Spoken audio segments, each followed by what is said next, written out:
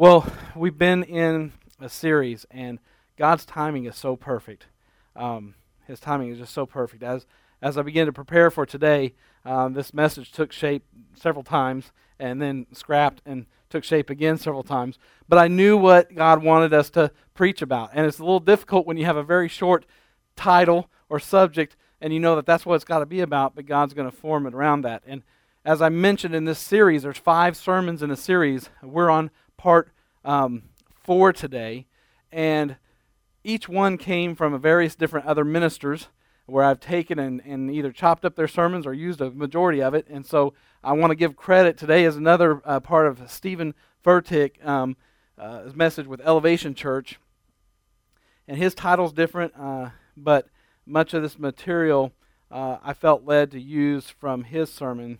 But we're going to talk about love.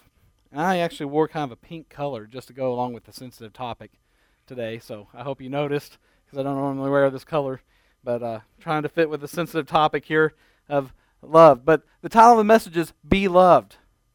Be Loved. If you want to turn in your Bibles to 1 John chapter 4, 7 through 12, I don't often use the NIV.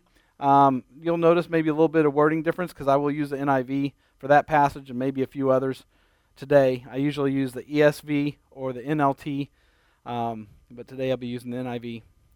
But this is a really great passage on the subject of love. And, you know, when we look at the series, we started out with, the first one is the plan. Everything started with a P. The first one was a plan, that God never begins anything without the end in mind. His plans are perfect. That even in the worst tragedy, the worst situation, that if we could see through God's eyes and have His knowledge of the situation, the entirety, with eternity in mind, that it happened for the best with the believer. For the believer, that God's plans are always perfect, always complete. And then we looked at His provision. And remember, we played off the words that there's 2 parts of that, pro and vision. That God has a vision for your life. And if you are for that vision, you're pro that vision, that many times those things we pray for, God, give me that job. Lord, give me that spouse. Lord, rescue me. Lord, heal me. Heal my relative. Whatever it is, that many times when we look around, He's given us everything we need right around us. And that really His provision, His provision for us, is really a lot about our perspective, our vision of the situation. Then third, we looked at the period, that He is the author and finisher of our faith, that He puts the period at the end of your sentence. That when you live a life for Christ, He has your life planned out, and the finish is already determined as long as you will strive and go that direction. We're not talking about predestination where you can just kind of lackadaisical say, okay, I'll just float through life and God's going to make me go on autopilot. No, it is hard work. There's trials, there's struggles, but He already knows how you'll finish. And then today we're looking at people. The third P was people, that every time God is speaking His word, is it about His plan for His people. It's not about His things. It's not about the physical things, about the church buildings or the properties or the ownership of gold and all those things that we read about in the Old Testament that was precious, but about people. And so 1 John 4, 7 through 12, this really great passage on the subject of love, which I think we can all agree is the foundation of our faith. That we know that the Bible teaches us that love is the foundation of our faith. This idea that God's love and our love coming together in a way that is shown in this passage, and I want to show it to you, how it comes together. So just a short, simple message, maybe not short, you know how I say that, and I'll go the full distance, but this scripture, I want to read it to you, 1 John 4, 7 through 12. Dear friends, let us love one another, for love comes from God. Everyone who loves has been born of God and knows God. Whoever does not love does not know God, because God is love. Now let me stop right here for a minute, because when we read Scripture and you get in the mindset of I'm going to church and this is about reading God's Word, which I don't really understand, and trying to apply it to my life, which doesn't seem to really happen, each one of you are impacted by this because love impacts your life daily, or the lack thereof. So this is real time for you, for your life. When you leave here today, in fact, before you leave here today, if you will commit to receiving something from God today, you're going to leave here different. You're going to leave here with a different mindset. You're going to leave here with something, a tool God has given you to walk a life dedicated to Him and do it successfully. And then verse 9, this is how God showed His love among us. He sent His one and only Son into the world that we might live through Him. Verse 10, this is love. Not that we loved God, but that He loved us, and He sent His Son and an atoning sacrifice for our sins. Verse 11, dear friends, since God so loved us, we also ought to love one another. No one has ever seen God, but if we love one another, God lives in us, and His love is made complete in us. That's a good scripture. You really don't have to say much about it after that, but we're going to. But you really wouldn't have to, because it really says it all. But it's so deep, there's so much to it. It's just plain how he puts it. It's not theoretical, it's not abstract. And I want to speak about one of the component of God's love today that will hopefully be really clear to you as we talk about it. And I want to talk about God's love from this perspective, that it works both ways. Now, right now that doesn't make sense to you. Here in a minute it will. But I want you to say, it works both ways. It works both ways. That's how God's love works. It works both ways. That's how a good sermon works. The fact that you just responded. You know, I'm preaching God's word, and when you respond, it validates to me that you're receiving what God's saying, and so it goes both ways. A good worship service is not about the style of music, you know, even though that we tend to go there, or whether we liked the song or that. It's really about going both ways. The worship leader is entering into worship wholeheartedly, truly worshiping God themselves, and becoming the lead worshiper. And you're responding by worshiping God as well, and it goes both ways. So it's not just people up here on the stage either singing or preaching to you. It goes both ways. A good relationship has got to go both ways.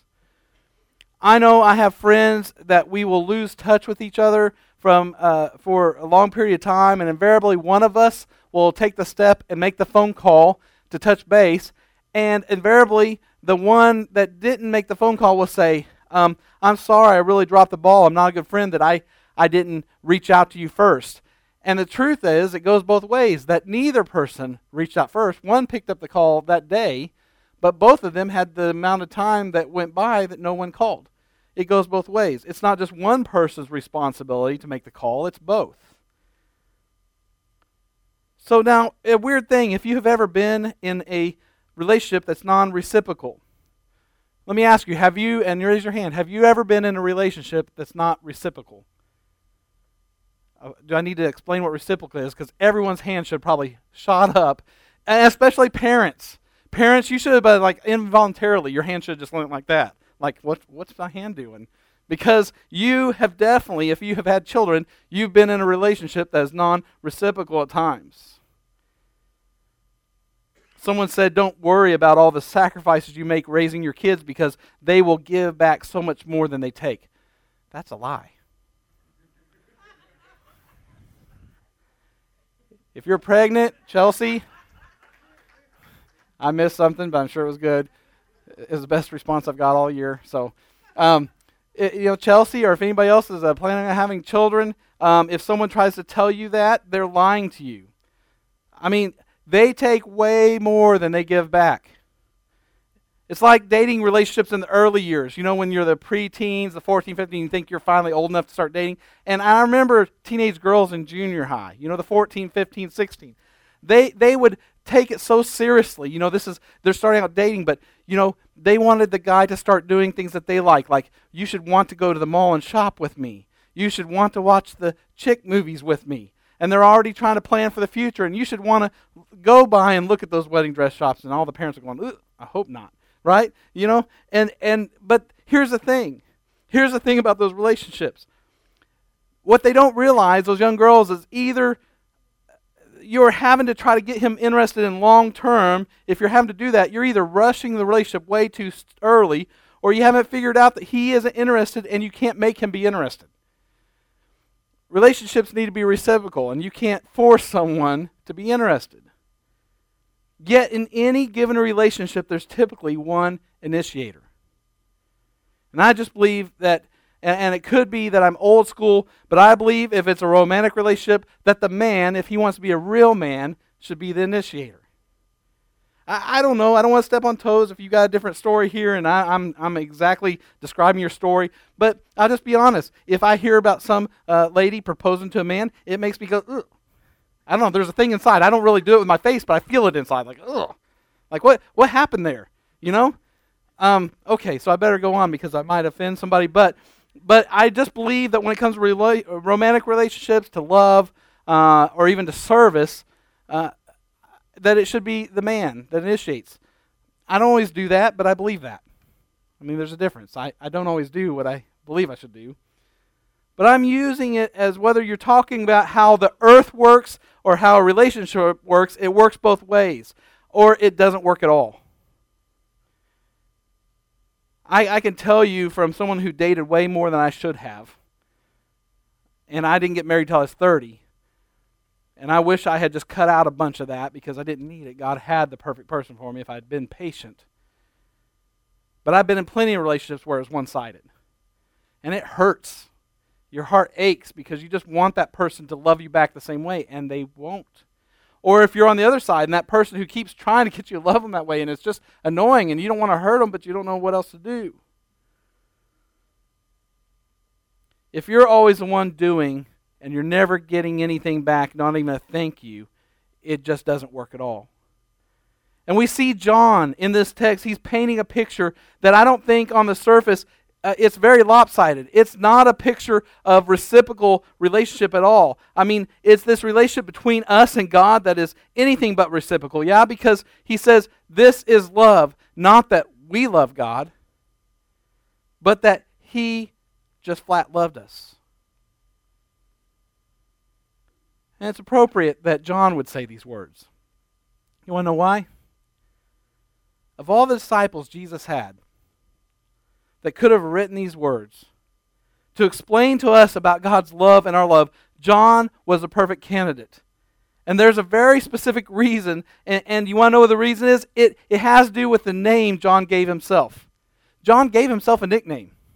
I mean, he's the writer, right? And he gave himself a nickname. Now, I just recently left the Bond Slaves Motorcycle Club ministry, and one thing I liked about that when I joined is I had been around other Christian motorcycle clubs or ministries, and guys would pick their own nickname, and I thought it was lame because they always end up being Bear or Blade or, big whatever, big guy. I mean, when you pick your name, it's got to sound tough, right? And I was like, that's baloney. When I got in the Bond Slaves, there was a Spaz. There was a Skid Mark. There was all kinds of crazy names because you didn't pick your name. You earned it. I guess you'd say you earned it. If you did something stupid, you earned your name. And it was significant because it really spoke to something that bonded you with the group. Mine was Switch. And the reason was because I worked at Walmart corporate office and I'd be dressed up and we'd be going on these trips and stuff and they'd have to meet me after work and I'd come out for a minute and say, hold on, I'm about to finish up meeting, and I'd be dressed up and I'd come back out and they said it was like Superman. I'd come out and then I had leathers on and everything and do-rag and I looked different, and so they said, you, and then I'd shave my head and I'd grow my hair long, I'd grow a beard, I'd shave it, and they said, you switch identities so often, we're calling you a Switch. So you earned it. But John was bold enough to give himself a nickname. He called himself something very interesting. Now, if you've never seen this before, paid attention to it, it's going to kind of make you think that John was full of himself. But I'm going to show you why I think he felt this way about himself. So in John chapter 19, verse 25, it says that after the crowds had scattered from the cross because they realized Jesus wasn't going to keep feeding them fish and chips anymore. That happens a lot. Once people realize that the gravy train's run out in following Jesus, they scatter. Well, Jesus isn't my genie in the bottle anymore. I'm out of here. But he was ultimately marching towards a destination of sacrifice, and there was this little group, the usual suspects, and it says in John 19:25 in the NIV, near the cross of Jesus stood his mother. Makes sense that his mom would be there. This is a horrible thing happened to her son. She's not going to leave him alone. And then his mother's sister, Mary, the wife of Clopas, and Mary Magdalene.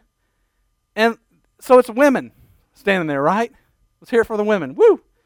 I mean, don't you think women are sometimes better at least expressing their love, or they're better at love than men sometimes? They're better at that. I know it's a stereotype, but most time women are better at that. But then in the Gospel of John, which was written by who?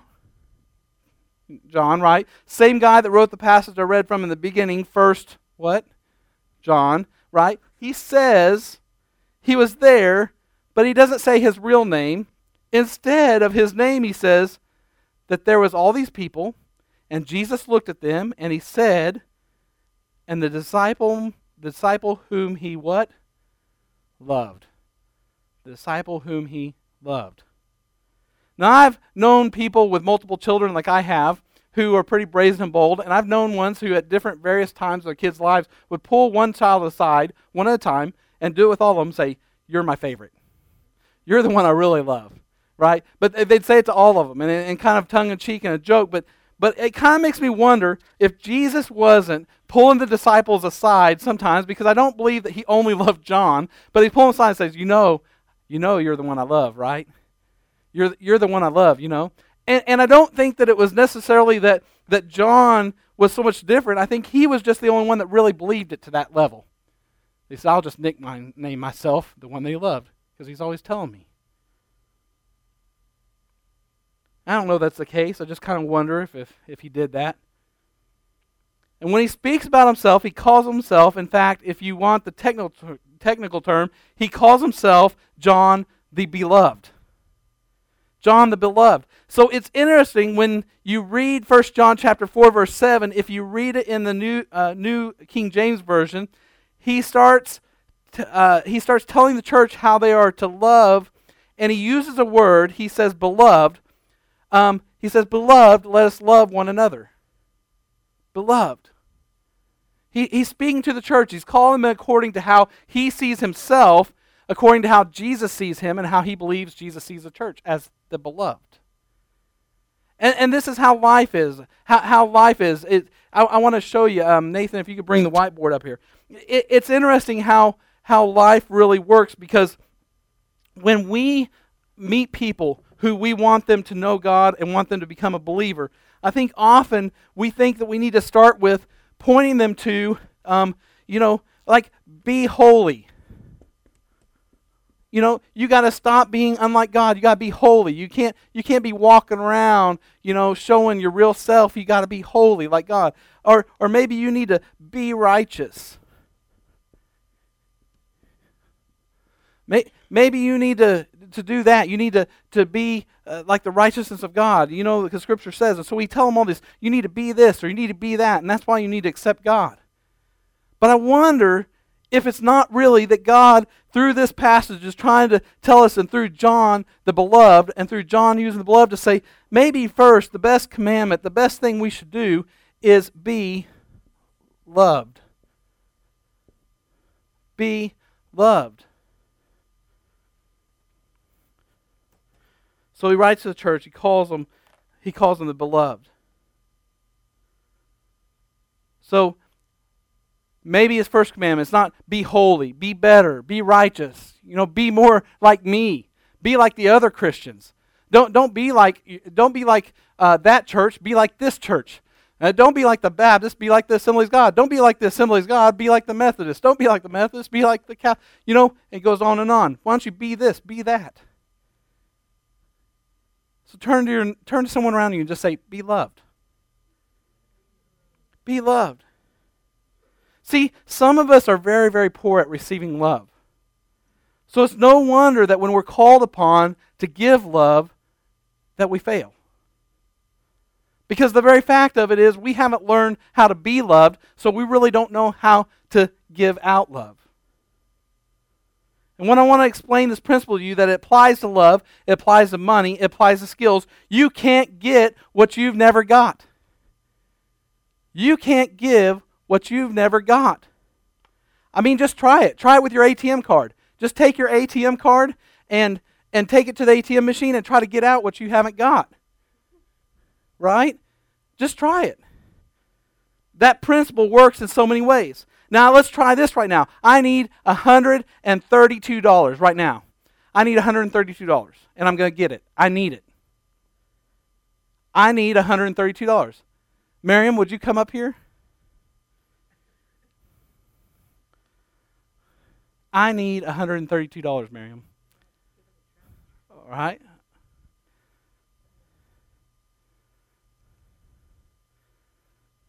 All right. Well, let's just take a look at it. Let me see what we got.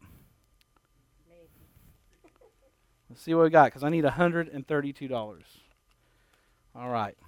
There's 20, 40, 50, 60, 70, 75, 80, 85, 90, 95, 100, 5, 10, 15, 20, 25.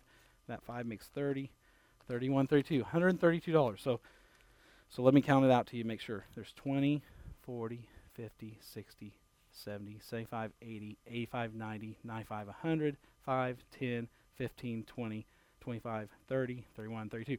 $132. See, I needed that. And I knew I was going to need it at that point of the sermon. And so I walked over, and how did I know that I was going to have $132? Because I gave it to Miriam, knowing I was going to need it at that moment in the sermon, right? And so, I need that back. See, y'all thought I was going to bless Miriam with $132, but I need that for the second service. So thank you, Miriam.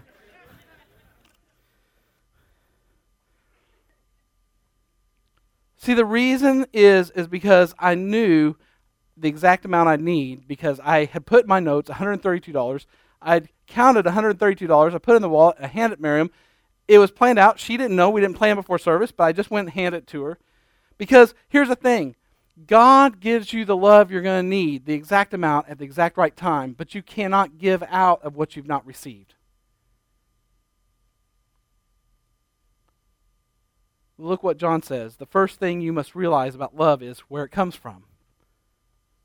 And he said, beloved, that's you, let us love one another. Why?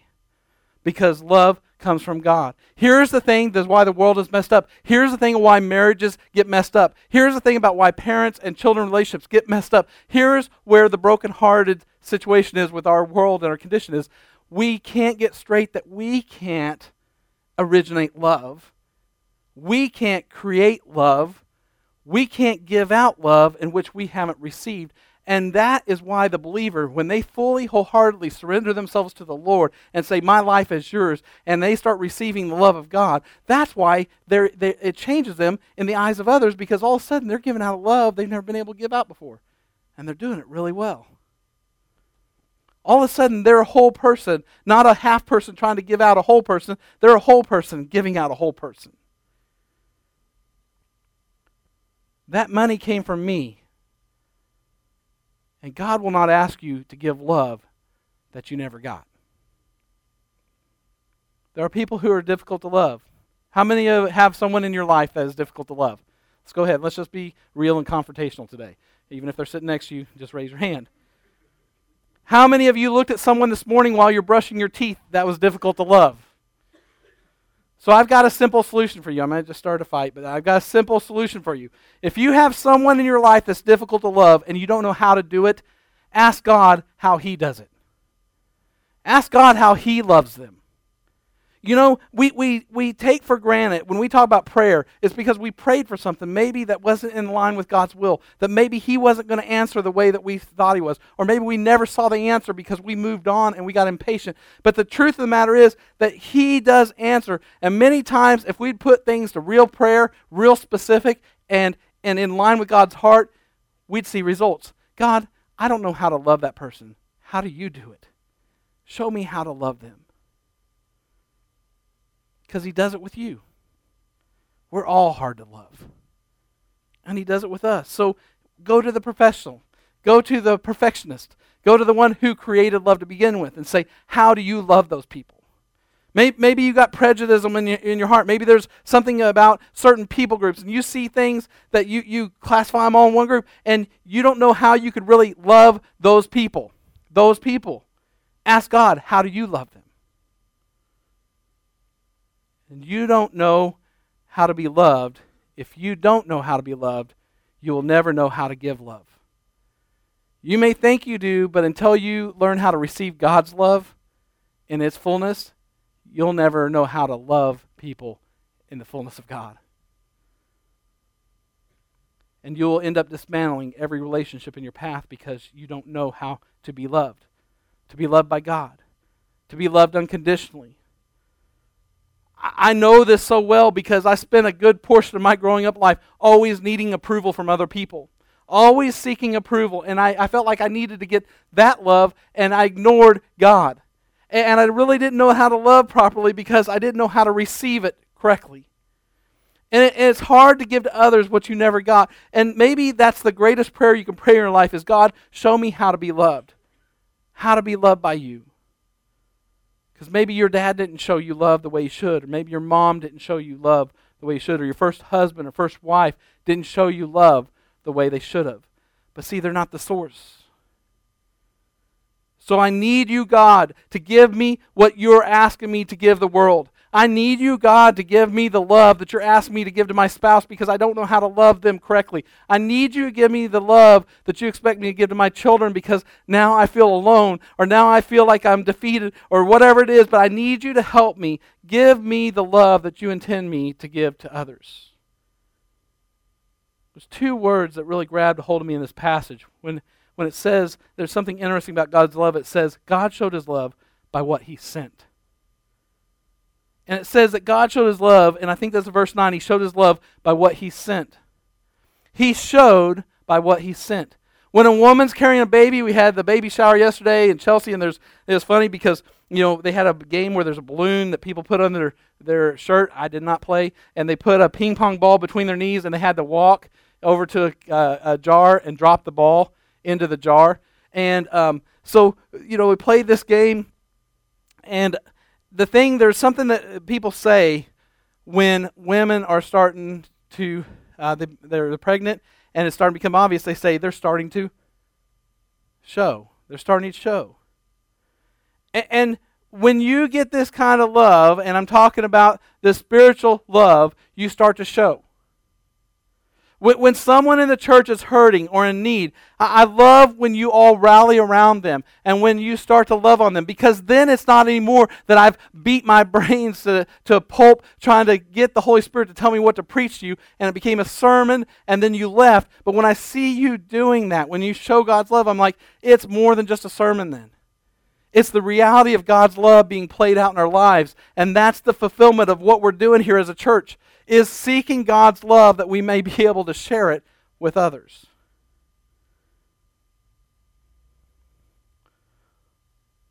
We don't just start to sing about our love. We don't just start to preach about our love, but we're actually starting to show our love. That the Holy Spirit, forgive me for this crazy illustration, but the Holy Spirit literally impregnating us with such a mighty move of His Spirit that begins to show on the outside. That we become swollen with God's love. That it just begins to become obvious to everyone's around. And that's, as a child, as a young kid, that I miss hearing us talk about in church, is that you are so different that people want what you've got. Have we forgotten that, church, that that's what being a believer is about? Is being so different from the world, not for the sake of being different, but because of the change Christ has made in you, that people have to know what's different about you, and they want what you've got. It's a driving force for me every day when I get up. I got to be honest, there's days I slip. There's often times I slip. But I'm constantly challenged. I'm not competing with any other believer or any other church. I'm competing with myself. When's the last time that someone saw something so different in me, like I got to have what that person has? I got to find out what's different about them. And so it turns into something powerful. It turns into something strong. It turns into something effective. And there's something that I learned. I spent 7.5 years at Walmart corporate office, but I've worked at many jobs before that, many different companies. But something started becoming very apparent to me when I worked at Walmart, that business, in the business world, it's all about leverage. That it's all about leverage. Business about leverage. I was given an award for the top negotiator in negotiating insurance claims. And it was all about leverage. Because you are wanting to make the person whole, because if they really had an injury, you don't want to be hard-hearted. You want to take care of them. But people in this day and time, they think, I spilled hot coffee on myself. It's worth $1 million. And so you had to also be good to the company and protect them. But it was all about, the negotiation was all about leverage. What do you have to show me to prove to me that your claim is worth that much? Well, let me show you what I've got that shows it's not worth that much. Or maybe you're being too modest and it's actually worth more. And surprise, surprise, insurance agent or insurance adjuster is actually telling you, I'm going to give you more money than you ask. I mean, that was all it was about, is leverage. And remember all the political ads in the election. I mean, it gets so crazy. It's like, Trump's mom smoked when he was an embryo, so he's not physically fit to be president. I don't know if that was there, but it's stuff like that. It's leverage. People trying to get leverage. It's the way business operates. It's the way politics operates. But unfortunately, I think a lot of us in the church and believers, we've transferred these principles of leverage by which the world operates and projected these motives on God. And so we silently believe this. We won't admit this to you won't admit this to me or a believer in this sanctuary, that you sometimes operate in your relationship with God this way. But it's like you silently believe that God is looking for leverage against you. That just like when you sit across a table in a negotiation, you're trying to find out their weak points, and you're trying to find out what they really want. And there's other motives, and we get suspicious. And God's love's not like that, but we sometimes secretly, we're operating like that. Like God is holding us over the fire, just waiting for us to mess up so He can drop us. A lot about being a parent, I found, is looking for leverage to use against your kids. I mean, it's just being honest. Pay attention to what they're into so that you can take it away when they don't behave right? Oh, you like Minecraft? Okay. Or, hey, honey, what's your really favorite thing? Well, I love Frozen. Okay. Well, next time you do that, I'll just cut off every braid in this house. How about that? I mean, it really is. You know, in parenting, there's a lot of leveraging with your kids. God is a better father than me. God's not looking for leverage. The way He runs the universe is interesting because He has all the leverage, and it's called the law. The law, the 10 Commandments. He didn't abolish them when Jesus came. He didn't get rid of them. But here's the problem. The reason Jesus came is none of us could obey those all the time. And here's the thing. The rich young ruler, he said, I've actually obeyed them since I was a kid. Probably true, but then Jesus, when He gets to the Sermon on the Mount, He talks about the Beatitudes. He's like, no. See, you guys are following the letter of the law like, oh, I haven't murdered, so I'm okay with God. I haven't done this. No, I'm saying don't even get angry. Why? Because it leads you to murder. Don't even be a person. It's the matters of the heart. It's the principle behind it. It's the motivation of the heart that matters. And so many of us, what we don't realize is that we say that we believe in grace, but we're living a life for Christ like we live under the law. And especially with people with addictions. Right? Dave and I have talked about this. As soon as they mess up, they're embarrassed so they don't show up at church. They separate themselves. Satan's perfect plan for them. As soon as you mess up, I'm going to take you away from your support system, from shame. I'm going to make sure that you really go further because then you have no support, nobody looking out for you, nobody who has good intentions for you. And that's how the enemy works. And so we live our life trying to meet up to these standards of God, like we're negotiating some kind of terms, like we're trying to find out what God really wants from us. And His perfect righteous requirements, we can't live up to them. He had all the leverage in the world, that with the law, none of us could be up to God. The ball was all in His court. He had us over the barrel. He had all the leverage, but He did something so strange. He walked away from all His leverage when He sent His Son to the cross. He did something so powerful, He sent His Son. Paul would say in Romans that what the law was powerless to do, in that it was weakened by the sinful nature. And what's he talking about? What the law was powerless to do, Jesus was able to do by the ultimate sacrifice on the cross. The law wasn't enough leverage to change the human heart, because try as we might, we could never keep the law. And a lot of us try to change our lives, and this is how we do it. We think, okay, well, I'm going to stop drinking excessively, and I'm going to go to church. Okay, as soon as I can quit going to those places or saying those things or doing, then I'll go to church. And we make it like somehow going to church and going in this building and being around other people is going to somehow make us right with God because we've now accomplished to quit all these things. Guess what? The enemy knows it's not enough leverage. It's going to be too much of a ploy to keep us away. We're not going to get to experience grace and find out what it's like to be in a family of God who has grace and believes that you're in a process. And they're going to wait with you at night while you're struggling with those addictions, or they're going to wait with you at night when you're struggling with those temptations, and they're going to pray for you, and they're going to guard you in prayer. But what the devil does is says, nope, you got to get all that straightened out, then you got to come in, and then you can be introduced to God. See, he likes to play those games.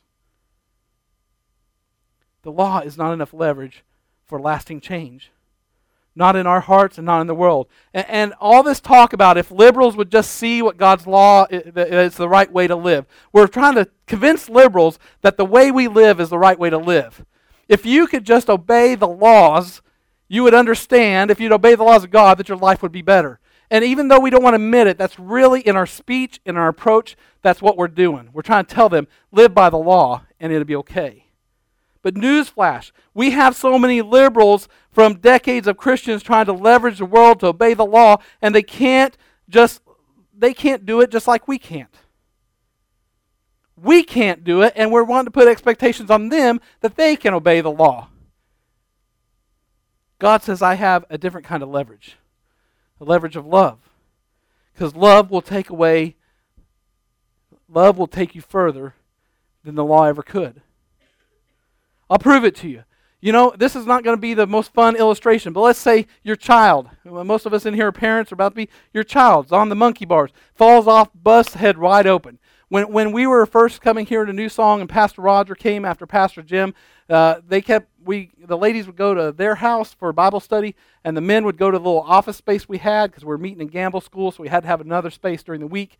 And they had a trampoline, and it had walls around it. And Pastor Roger, if you listen to this sermon, I don't hold it against you, brother. I did then, but I don't now. So they had these things around it and a door on it, and they kept saying, "Oh, your boys," who were like, I don't know, my wife's not here to tell me, but I think they were 3, 4, somewhere, walking, but shouldn't have been on there. And I kept saying, they're too little for that. And everybody kept saying, "Oh, you're paranoid. We got our teenage daughters out there with them. The door's closed, they're fine." Well, guess what? The door got open, and the boys are either loving each other or hating each other and fighting. And that would happen to be one time where the hate came out, and one pushed the other, and the other fell and broke both bones of his arm till his arm just flopped. My wife calls me frantic. When I got to the hospital, I was like, you probably shouldn't let me get near Pastor right now, because I have some words about the things I kept saying that I knew this was not good for my kids, right? Not faulting them. It's just one of those parental things. You automatically want to blame, right? When your kids get hurt, somebody better pay. Here's the thing. You have your kid with their head busted open, and you get in the car, and you're rushing them because you can't wait on the ambulance, and you're passing all these speed limit signs, right? And let me ask you something. Are you paying any attention to the numbers under the word speed limit? No. Those numbers under that speed limit sign, which normally have significance to you because you don't want to get a ticket, right at that moment, they don't matter one bit to you. And why is that? Because somebody that you love is in trouble. And in that moment, any parent will break the law for the sake of love. Any human parent will break the law for the sake of love. Am I advocating breaking laws to break laws? No. But we know Jesus broke laws. Well, at least in the Jews' minds. Right? And what will really turn your head to God is not when your heart hears His law, which was given for our good, by the way. It's like, don't speed so you won't cause an accident and kill somebody, right? Don't put your hand on the stove, it'll burn you. God's law was given to us for our own good, so it's not bad, but there wasn't enough leverage in our actions to keep the law. So what God did is He sent His Son, and this is why we get excited in church about Jesus. This is why tears fill our eyes when we think about Jesus in worship. And this is why the gospel is still the good news in the world today, because God broke the law for love. See, we don't like to think about that way because God's ways are perfect. And He didn't make a mistake making the law. No. It was us that had the mistake, right? But He's saying this system is not going to ensure that my people, that I can take as many people to eternity with me, to fellowship with my creation. And so I'm going to have to send the ultimate sacrifice, my Son, so that I can ensure that I have them here. And I will say it to every sinner, God broke the law for love. And I mean, you were busted up, and He swooped you up in His arms, and He rushed you, and He carried you by His grace. And what God did is send His Son in the flesh, a life like ours, where we're sinners, but He led a sinless life to show us that He does love us. All that leverage, and yet God knows the truth. The only real leverage is love. You sign legal documents to get married, and the legal documents don't keep you, when the love dies, they don't keep you in the same house. You fall in love, and you sign legal documents to get married, but if the love dies, it won't keep you in the same house. Those legal documents are meaningless. When I first started working out as a teenager, I went in the gym and I listened to music and I was pear-shaped and I looked at all the guys in shape and I didn't see any way I'd become that, so I just kind of did my thing and made up my own exercises or whatever. And there was this guy that was 64 years old, built guy named Ralph Mascaro, who had competed in the 1951 Mr. USA contest, and he was still in his glory days at 64. And he knew Arnold Schwarzenegger, and he knew all those, and he'd been hired by Walmart corporate office to be the guy in the gym. And he came over to me one day and said, "Let me get you on a program, and I believe we can really change your body." I said, "No, thanks. I don't want to have to do what all those guys are doing. I don't have any interest in that." He said, "No, just give me a chance. Give me so much time." I can't remember what it was, 30 days, 90 days, whatever it was. I was more longer than that. Give me a chance. 1 year later, completely changed my body, completely. And I remember being on a youth group trip on a church van wearing a baggy jean jacket because most of my clothes were a little bit looser fitting. And I remember guys and girls alike were just playing around making muscles. And I made a muscle, and someone grabbed it and said, "You've got a golf ball or a softball under there or something." I said, "You got something under there." I was like, "No, that's my arm." I had to take that off, show them that was my arm. Now, I'm not telling you that to brag on myself. What I'm telling you is I had no desire to make my life about fitness until that moment. I all of a sudden loved exercise because as a teenage boy, this is what the girls like. I'm all about it. Now I love exercise. Now I am like intent on learning everything there is about nutrition, everything about exercise. My parents are grinning because they know. I remember them going to somebody's house, being invited for lunch from the church, and I took Tupperware bowls with my own food because my food had to be prepared perfectly. Yeah, I did that to them. Now as a pastor, I'm thinking, I'd be horrified. I'd be horrified if my kids. They had a lot of grace because I would have just said, "Well, you can sit and eat in the car then. Come in when you're done." See, the health benefits were not enough leverage. Ralph told me how it would make me healthier, make me stronger. I didn't really care about that. I didn't love that. I didn't really get into it. Once I found what I really loved was attention and affirmation from other people. Once that triggered, then I wanted to know everything there was about exercise and fitness and bodybuilding. I didn't want to learn it when I didn't love it.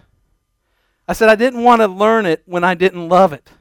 And I didn't want to learn it until I loved it. And if we as a church are going to change the world, it's not going to be by getting them to learn about a God that they don't love.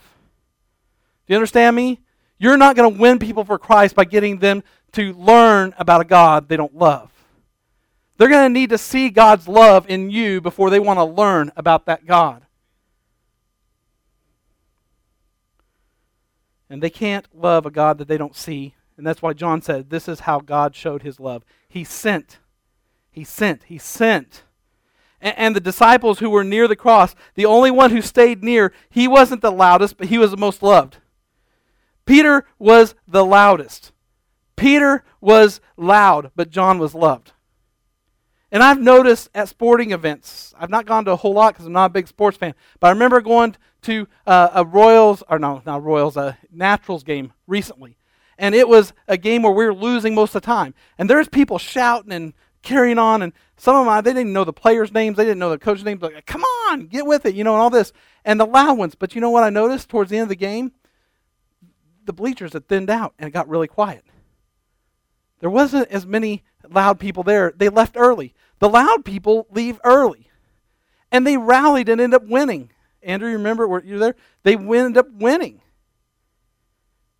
And sometimes the loud ones are the ones to leave first. The ones that say out loud on Facebook and everywhere, "I love my church." "Oh, I love my God. I love my church." But I can find out how much you love your church by how long you stayed when the going gets tough. Let me say something that you rarely hear me say, and I'm going to step out on a limb. Even though I don't know who gives what intentionally, I know what comes in offerings, but I guarantee you that someone can know how much you love your church by how much you give accordance to your tithe and your offering, accordance to your income. And the why? Why do I say that? Because it's not all about money to me. Why is that? A God principle. You've never loved anything you haven't supported. You love your kids, you support them. Anything you love, you support. And the things you love the most, you support with your whole heart as much as you can and to your full extent.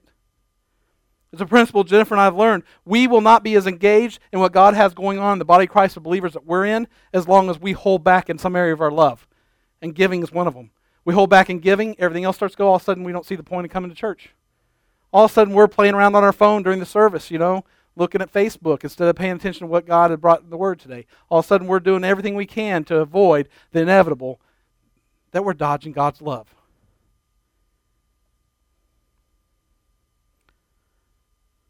You've never, ever loved something you didn't support. And so John stood at the foot of the cross, and we don't have any record of what he said. He was there, and he was loved. He stood with a family, and Jesus told him something kind of crazy. To the disciple whom he loved, he said, "Woman, here is your son." It's theologically problematic, and no one can really figure it out because Jesus had brothers. So why is John having to take care of Mary? Why is Jesus saying this? Mother, here is your son. Nobody knows. There's a lot of theories out there, but there is something interesting about what he was doing. In fact, when I read this and read some commentaries, I always thought Jesus was saying, "Here's your son," like, "Here I am. I'm your son. Look at what's happened to me." But then I didn't realize he was addressing Mary and John. And it relates to the cross, of which, of course, is the ultimate symbol of God's love. We can all agree that the cross is the ultimate symbol of God's love, right? I'm getting ready to close, but I want you to stay with me for a minute. The cross is the ultimate symbol of God's love. Isn't that correct? Well, here's what I always pictured, is Jesus carrying this cross down the road, right? And they're beating him and he's falling. The Passion of the Christ. We see these images, a big heavy cross. In actuality, historically, they didn't carry the whole cross. Nobody could. They'd never make it up there. It was a very efficient way for the Romans not have to do work, but to make them, carry their own death. But they carried the cross beam. This part was already up there, staged, ready to be put in place. The vertical part was already up the hill. What was being carried was the cross beam. And what's really interesting about this, I want us to just focus on that for a minute.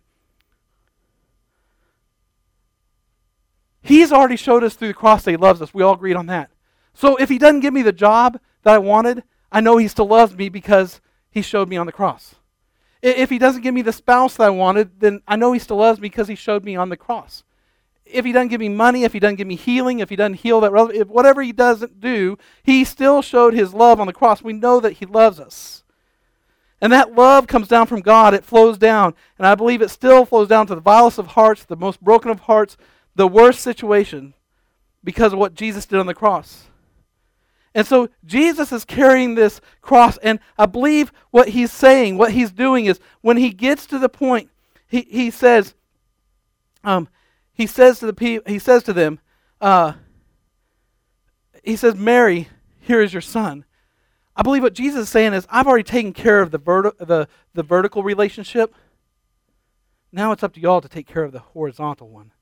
What I brought up here for you is that you may now carry on what I was doing with the vertical. That the love of God has flown down, but now it's up to you to carry it out across.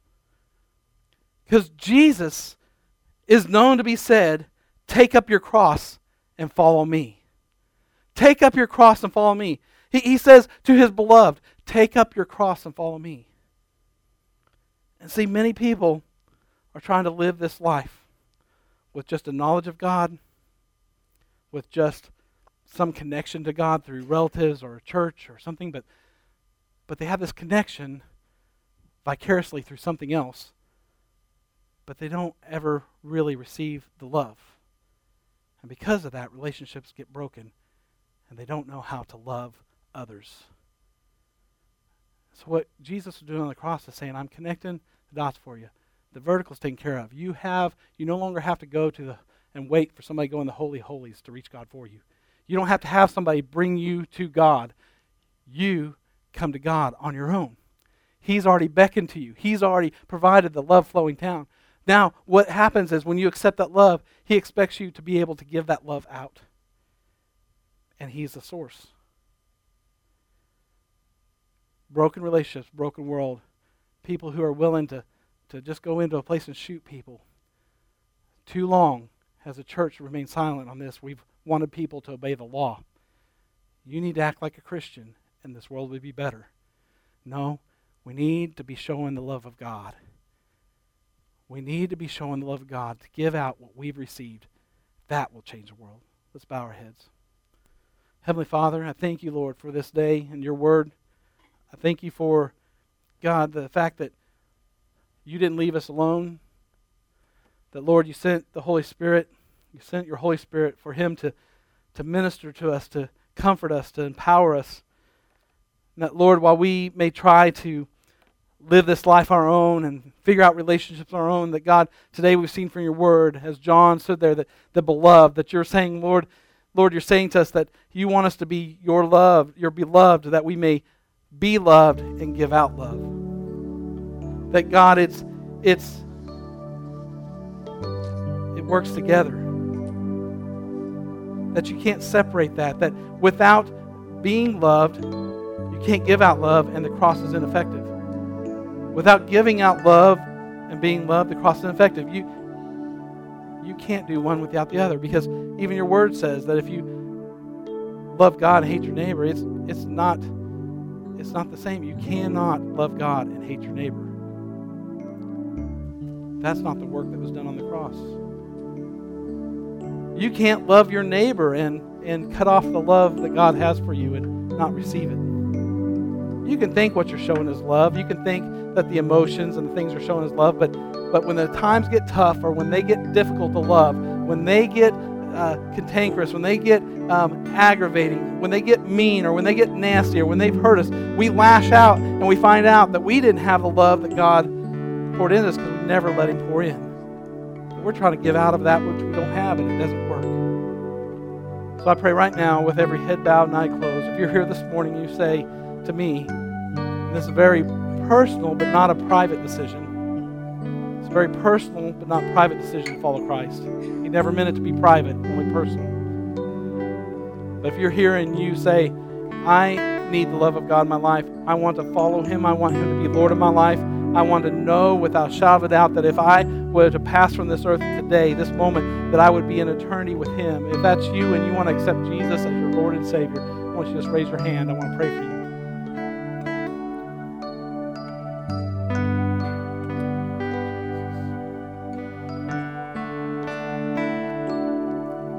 There's no other time that is more precious than when the Holy Spirit has spoken to you through his word, and he's given you an opportunity to know without a shadow of a doubt, to know that you know that you know that your name is written in the Lamb's Book of Life, that you will spend eternity with Jesus, no matter what may come, that only you can take yourself out of that love of God, but no one, the Bible says, can snatch you from the hand of God.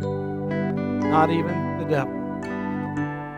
So one more time, if there's anyone who wants to accept Jesus as your Lord and Savior, just quickly slip your hand up and down, and I want to pray for you. All right, for all believers, if you are here this morning and you say, I think I've had this out of whack. I think I've been trying to lead people to follow the law. I think I've been trying to get them to love a God, to learn about a God that they don't love. And I want to be so full of God's love that others see it, that it shows. That I can't walk through a place just like a woman who is ready to give birth, that can't walk through, and everybody identifies that woman is getting ready to give birth, that you walk through and the love of God is so full in your life. They're about to birth something. I don't know what it is, but there's something. There's a joy. There's something definitely different about them, and I want that. That's here, you. I just want you to slip your hand up and down so I can pray for you.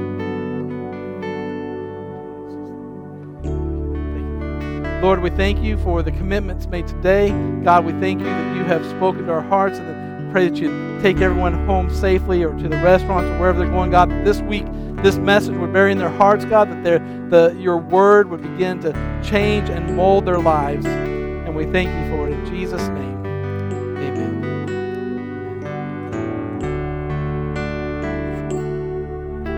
Oh, and have a great week. Remember, Wednesday night, if you're able to come, 6:30. We'll go 6:30 around 8, and we have a little more casual where you can ask questions and a little more Bible study environment. So love y'all. Have a great Sunday.